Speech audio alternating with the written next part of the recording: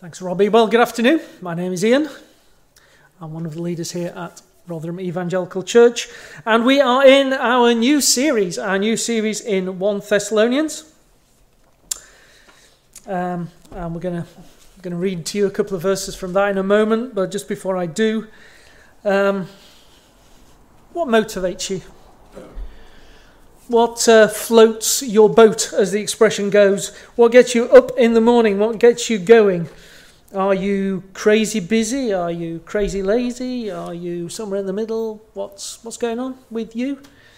If you studied economics or business, perhaps at school or maybe at college, you may have come across something called Maslow's hierarchy of needs. Maslow's hierarchy of needs, basically the idea is that in our lives we're going to first of all meet our basic needs, the things that we need like safety and food and those kind of things, before we go on and meet things like the need for self-actualization and those kind of things up at the top of and it makes sort of a pyramid kind of thing, and its kind of idea is you do the bottom ones and then you work your way up. Is that you? Is that how your life works? It's about just meeting your needs. Why do you do what you do every day? Whether around the house or at work or at school, big things, small things, whatever it is, why are you doing it? Is it for just necessity or duty or habit? Is it for bad reasons like pride or greed or revenge? So perhaps good reasons, to serve people, to love people, to protect people. Why is it that we do what we do? Why is it that you do what you do? Well, we're going to try and look at that today from 1 Corinthians. Ian kicked off the series last week, and I am going to be preaching for you from the first 3 verses, but mostly verse 3. So let me just read those for you. So 1 Thessalonians chapter 1, verse 1. And you might want to keep your finger there. You might want to have your finger over in 1 Peter as well that Robbie read for us, because we're going to refer to both. Thessalonians chapter 1. Paul, Silas and Timothy, to the church of the Thessalonians in God the Father and the Lord Jesus Christ, grace and peace to you. We always thank God for all of you, mentioning you in our prayers. We continually remember before our God and Father your work produced by faith, your labour prompted by love, and your endurance inspired by hope in our Lord Jesus Christ. Let me pray. Heavenly Father, we do thank you for your word. We thank you that you would be, through your Holy Spirit, showing us what you have for us in this passage. Father, we pray that it would be you that we hear from, that I will be just behind what it is that you have here. We need to hear from you, Father. Amen. So, as you might remember, if you were here last week, Paul, Silas and Timothy have been travelling through what is now Greece, and they've planted several churches, and they've planted a church in Thessalonica. And they were there for a couple of weeks, and then they had to leave pretty quickly. And Timothy has been back to visit the church at Thessalonica, and he's brought back a report that everything is going pretty well. And this just inspires Paul and Silas and Timothy, who were all there, to write back to the church at Thessalonica. And you can see there that is the word church could be any gathering of people at this point. But in actual fact, it's the gathering of people in Thessalonica which is in God the Father and the Lord Jesus Christ. This is a Christian church. And Paul, as he does in many of his letters, says grace and peace to you. This is something that the church already has, but Paul is asking that they would continue to have that, I guess. And he's then, in verse 2, saying how he prays constantly for the church there. He prays with thanksgiving.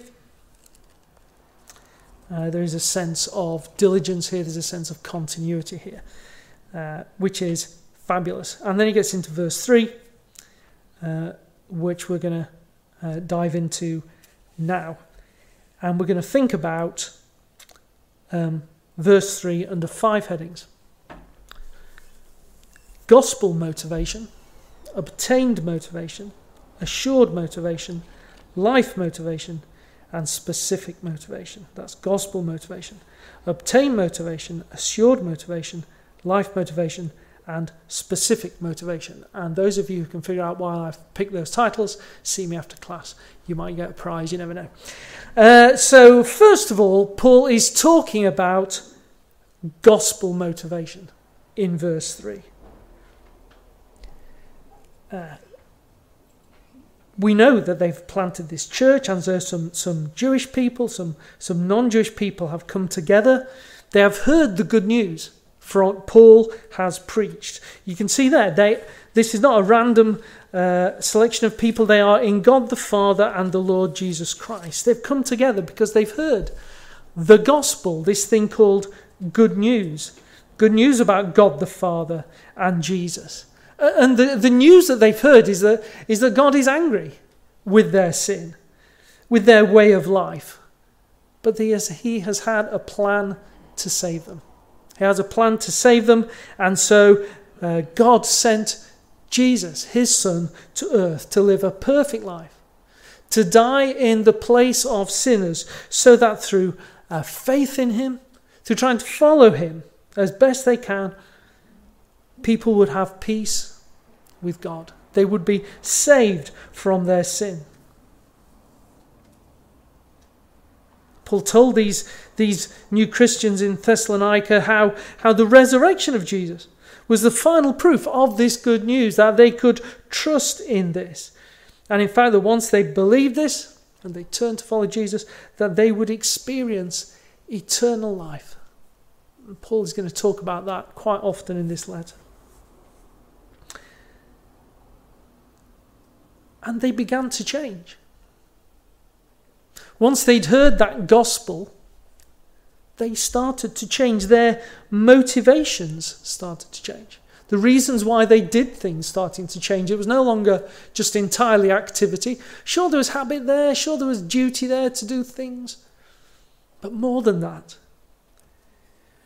they'd received the Holy Spirit, and the Holy Spirit started to change them. Some more quickly, some more slowly. And that's what the gospel does. That's what the good news about Jesus does. It changes us. It changes why we do some of the things that we do. Timothy's brought back good news about that. We know they've changed because the report back is that, hey, all the other people in the region, all the other churches, they're talking about you. They're saying, wow, look at these things you're doing. Paul hears this, and he just has to then write this letter straight off just to encourage them. Wow, you've changed. The stuff you're doing and the reason you're doing it is different. And so he commends them for their work produced by faith, their labour prompted by love, their endurance inspired by hope in our Lord Jesus. He taught them when he was there that they would experience these things. He taught them that they would change in that way, and then they have. And so Paul's encouraged, and so he encourages them. In Acts, Paul's critics say that he calls Paul and his friends these men who've turned the world upside down. And in one way that's right, in one way it's wrong. They've turned the world the right way up. They've turned the world the right way up to show us what really is important and what matters. The fact that the truths that are contained in the Bible about Jesus change us and change why we do things. That's why this is the centre of the Christian faith, right? Those facts about Jesus, this gospel, is the centre of the Christian faith. Is it just a set of facts, something we learn by rote? Is it a system that we learn and follow? perhaps like Slimming World or something like that? Is it something that we just have to follow these steps? Is it mental exercise? We're just kind of like, how are we going to get it?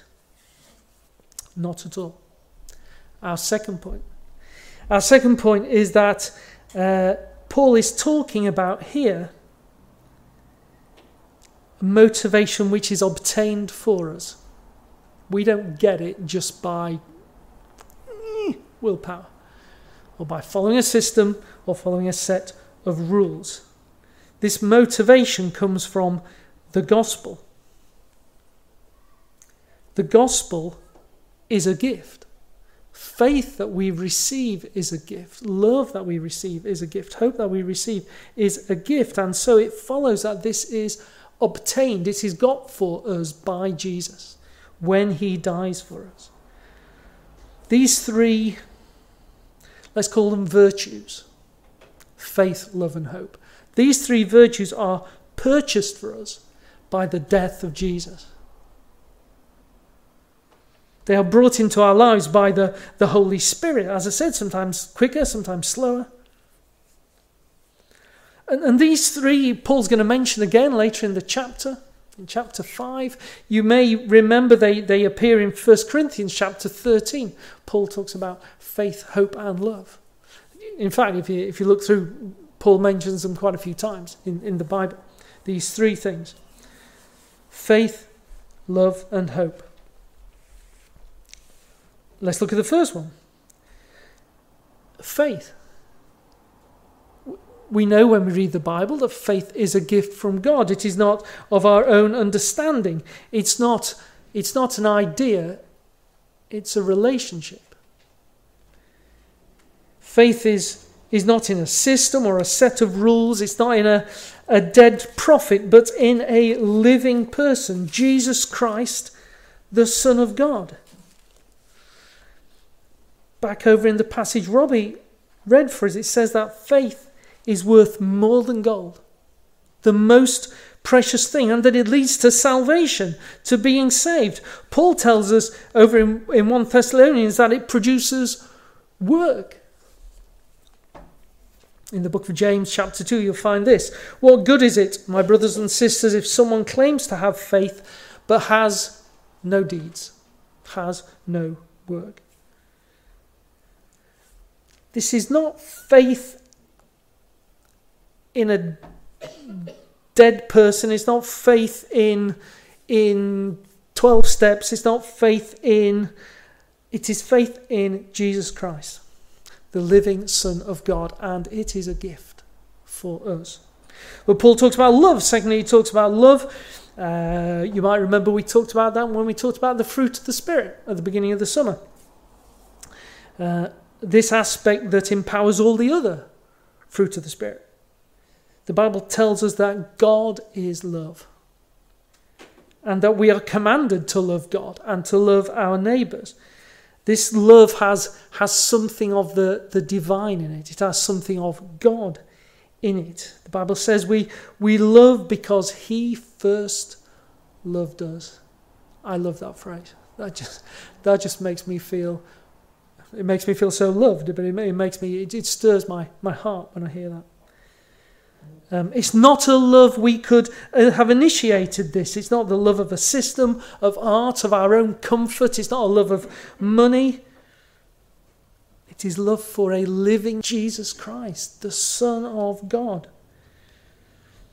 Robbie told us that we love Jesus even though we have not seen him.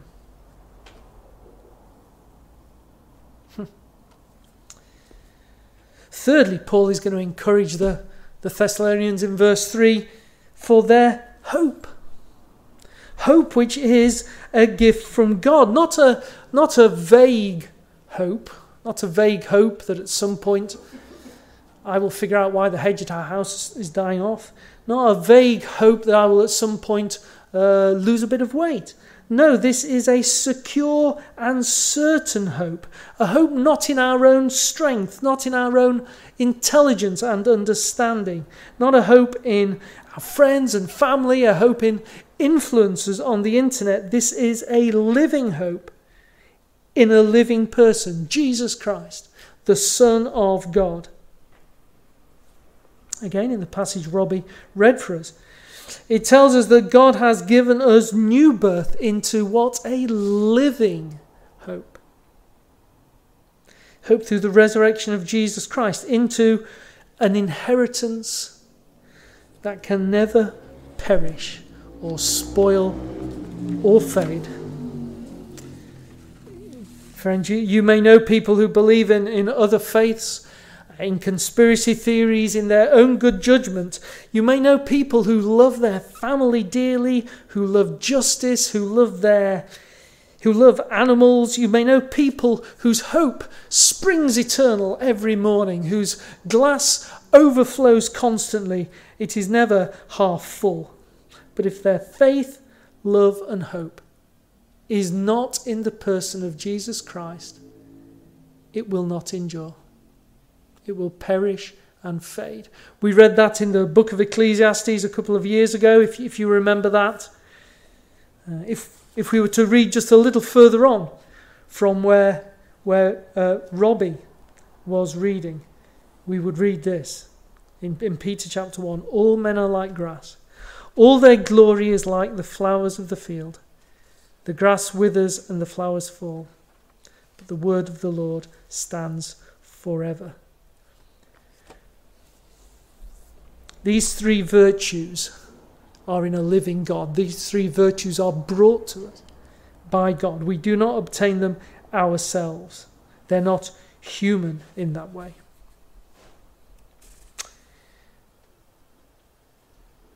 But if this gospel-powered motivation has been obtained for us, does it always feel like that?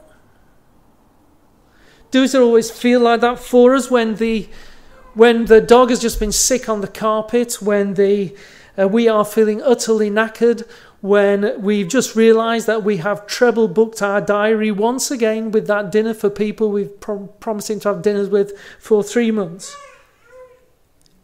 Can we be confident in this motivation? Can we be confident in faith, love and hope as to why we're doing these things?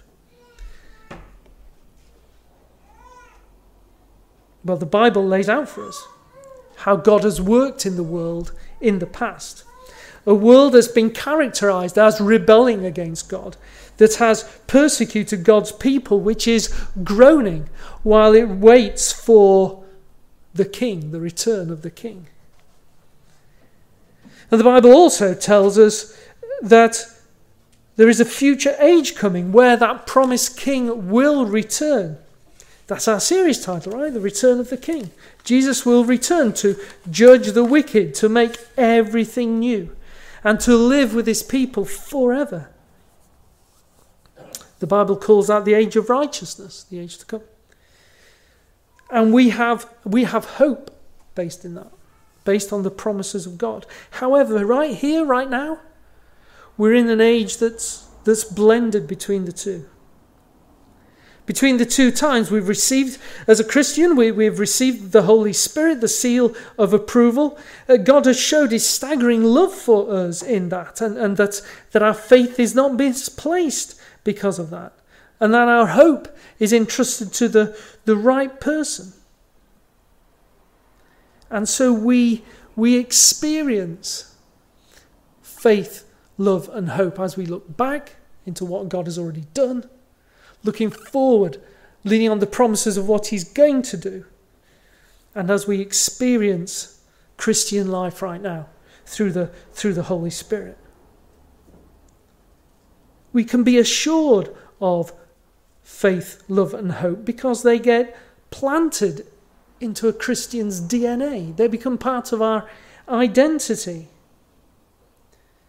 Do we always feel them? No, but often we will, as Christians, get that prompting to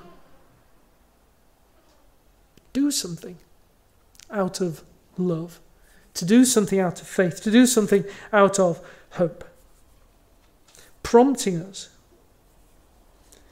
We can see here what a huge assurance this must have been for Paul when he wrote this letter. As we said, this is a new church with new believers, and Paul's had to leave pretty abruptly. And they're thinking, are we going to make it? Are we going to make it? Our leaders have left suddenly.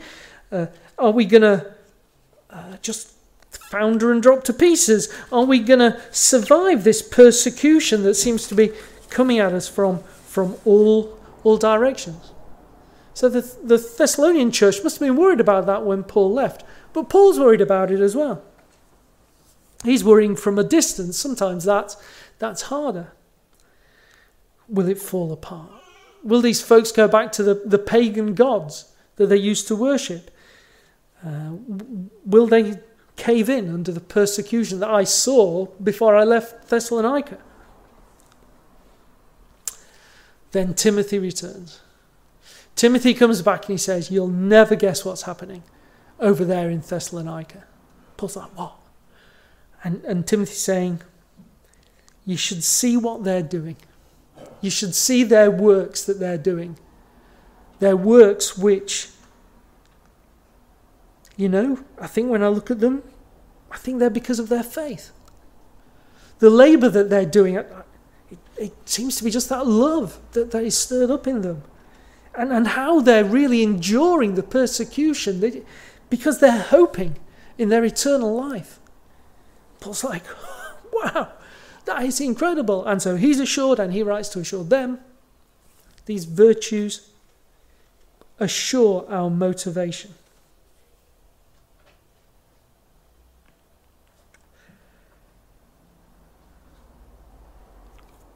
But how do they actually experience it day to day? Is it also true for us, this obtained gospel motivation that we can be assured of? If it is assured, what does it look like? What are we actually talking about when Paul talks about work and labour and endurance? Well, first, let's talk about work. Their work produced by faith. This is day-to-day things. We're not talking about everything that they literally do. But they're doing things intentionally for God. They are undertaking activity inspired by their faith spontaneously. Because of what they believe and what they have experienced. They have changed. They wouldn't have been doing this before. Now they're doing it. And we're going to read in the weeks ahead some of those things that the church in Thessalonica is doing. Their worldview has changed, been turned upside down. Whether they're busy or they're not busy, their world has changed, their motivations have changed. They're doing, let's call them good works. Just as Jesus did good works, just as Jesus taught people, as he healed people, as he encouraged people, as he did the will of his Father. That's what the people in Thessalonica are starting to do, the Christians there. And Paul's like, wow, you guys are fantastic. And Paul's also going to talk about, he's going to commend them for their labour produced by love. This is different to the previous work, because this is the stuff that's a struggle. This is the stuff that's a real struggle.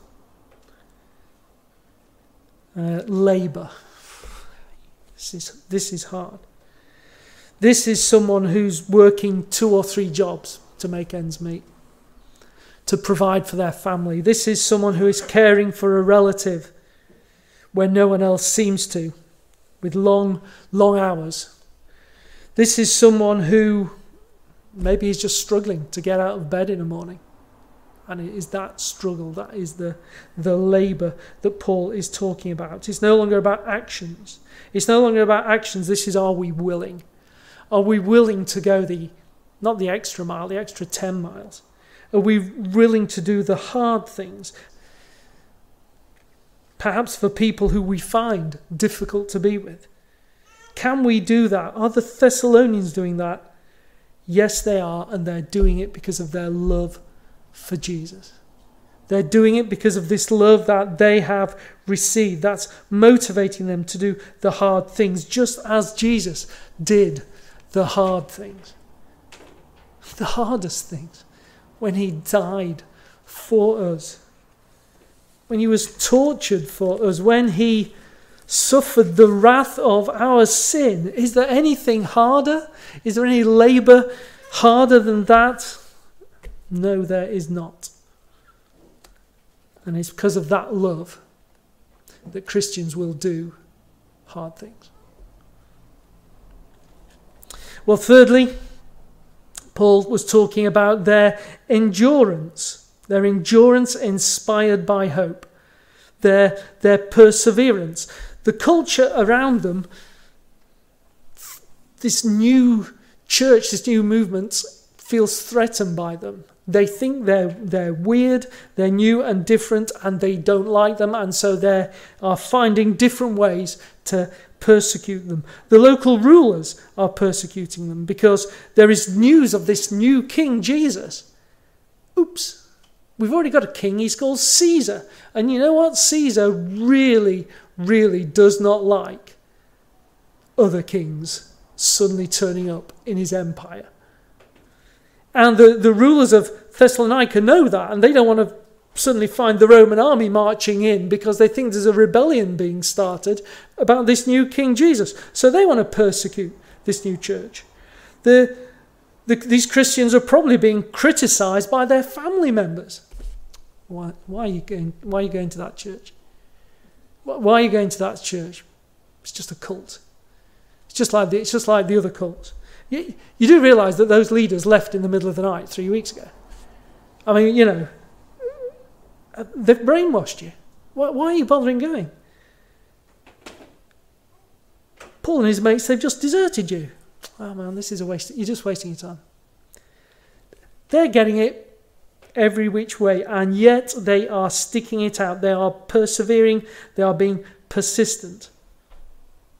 And this is important because as Christians, the trials of life that Christians reluctantly but inevitably experience make us more like Jesus and make us mature us as Christians. Not because we're masochists or because we enjoy it or anything like that. It's because the Bible tells us that persevering through trials and troubles builds our character, and character builds hope, and hope does not put us to shame. It builds this hope. The original language there for endurance, it's not passive, it's not, well, that's life.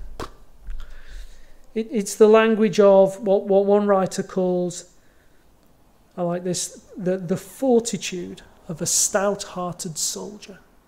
The fortitude of a stout-hearted soldier.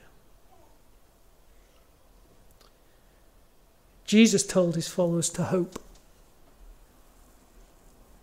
Jesus said, I will be with you always to the end of the age. He said, you will be persecuted for my name's sake. He also said, I'm going to prepare a place for you. And so Jesus taught his followers to hope in the gospel. And that's what the church in Thessalonica is looking forward to eagerly, to an eternal life with their Saviour, starting either when he comes back or when they die. But either way, they're looking forward to it. And again, Paul is going to talk about that in quite a lot in the letter, because they've got some questions.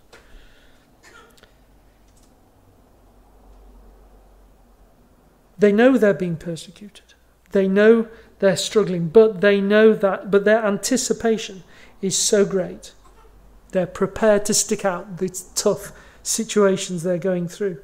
Not just gritting their teeth. I'm sure they had to grit their teeth. Don't get me wrong, I'm sure they had to, but it's way more than that. They've got a thankfulness of what God has already done. They've got an anticipation of what he is doing, of where he's going to go with that, what they're going to see when they see Jesus face to face.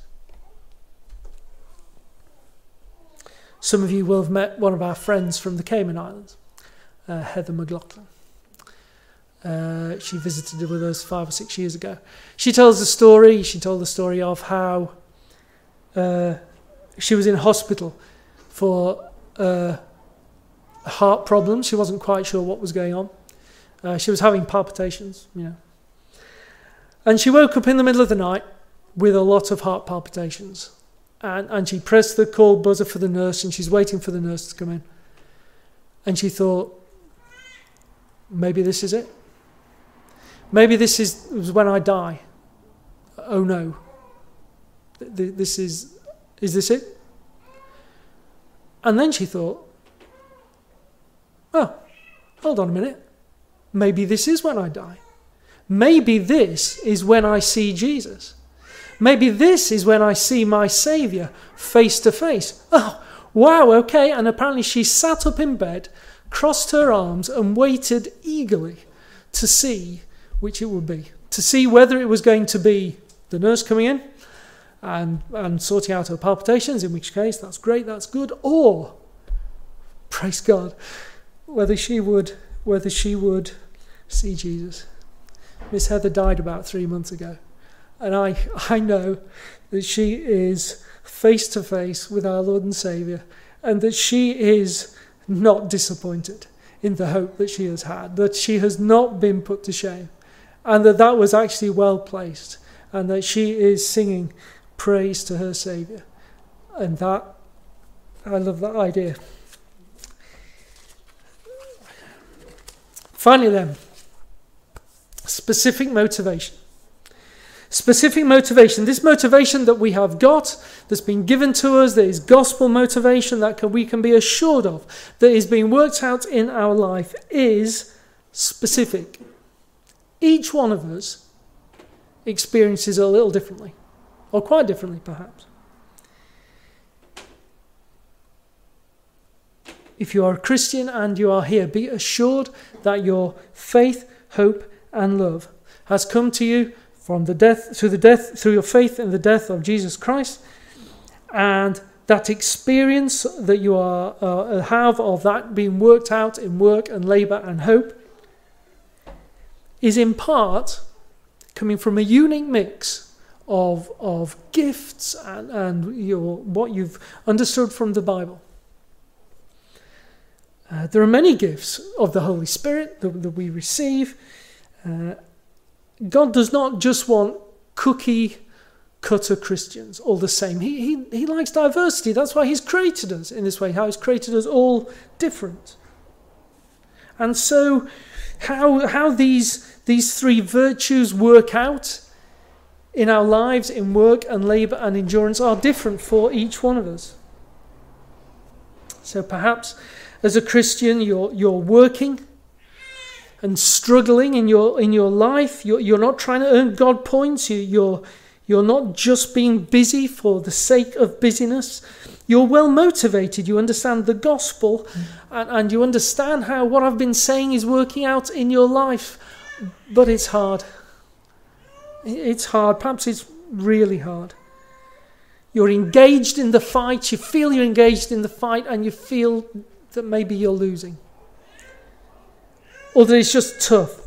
Brother, sister, what you do for Jesus is not in vain. He is with you to the end. No, your work does not save you, but God is pleased with what you're doing.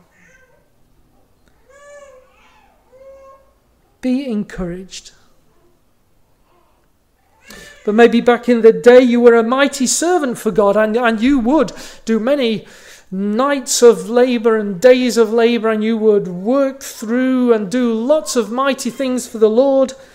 But now you're in a season of life where work tires you out, and you don't feel like you can physically just do too much of that. Now it might be your role to use your faith and love to encourage others, to stir up others, like Paul is doing here. A season where you're going to be leaning more and more into hope and eternal life.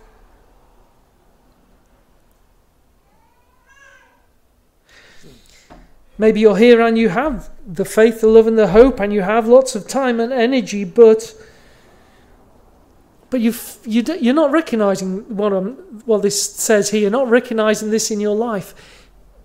It's a time to check your motivations, perhaps, to think about why it is you do what you do. Just to think about your life, to say, okay, why am I doing this? Is it just activity? Is it just duty? Is it habit? Is it meeting needs? And we all need to do those things from time to time, but is that it? Or are there things that we do where we're doing them for the Lord? Are we enduring just because we have to grit our teeth, or are we enduring because of our hope in Jesus Christ?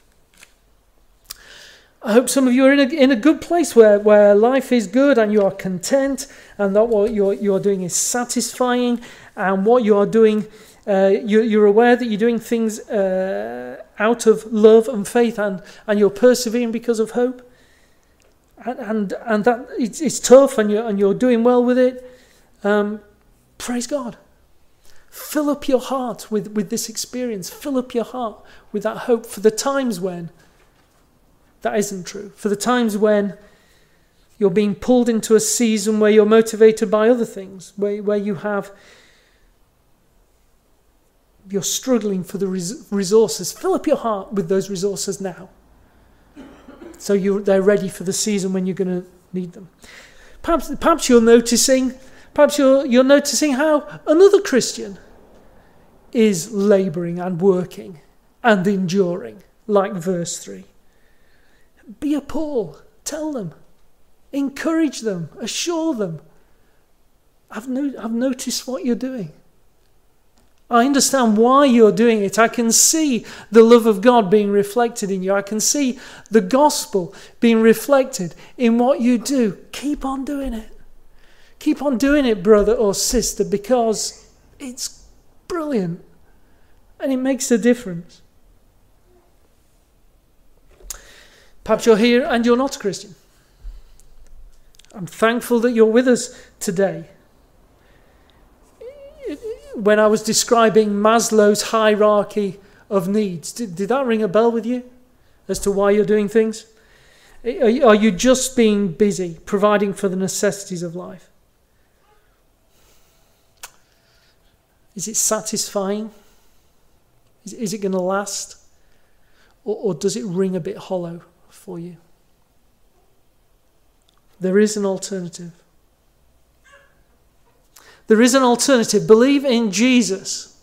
Talk to the Christian friend who you came with, or talk to one of the people you've seen here talking today about this Jesus, about this good news about him, about how he died for you, about how he loved you so much that he was prepared to go through agony on your behalf. And how by believing in him and by trying to do your best to follow him,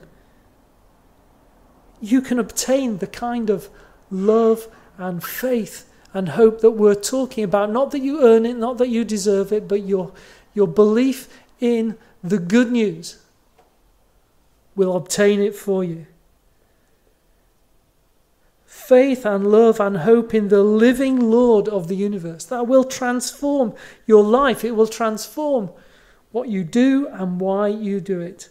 How activity that perhaps has seemed at some point mundane, ultimately perhaps even pointless, can in fact be filled with meaning for the glory of God.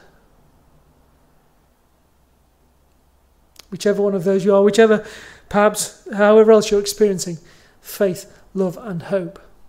I pray that like the church in Thessalonica, you would be encouraged today. Be encouraged in what you do. Be encouraged in the hard things that you do. Be encouraged as you persevere. Because they're coming to you through the gospel. Praise God for our Lord Jesus Christ. Let me pray. Heavenly gracious Father, we love you. Lord, we believe in you and we have hope in you.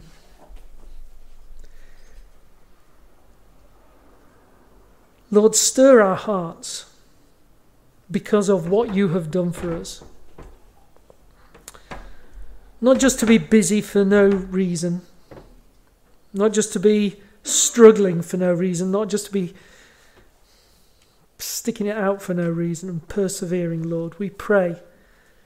Now we pray that we would be, at least in some of the things we're doing in our life, doing them inspired by our faith in you. That when we have to do hard things, that we would remember your great love for us. And how you sent your Son to do the hardest thing for us. And Father, when we are enduring and persevering and struggling, help us to look forward to that day when we will see you. When you will say, well done,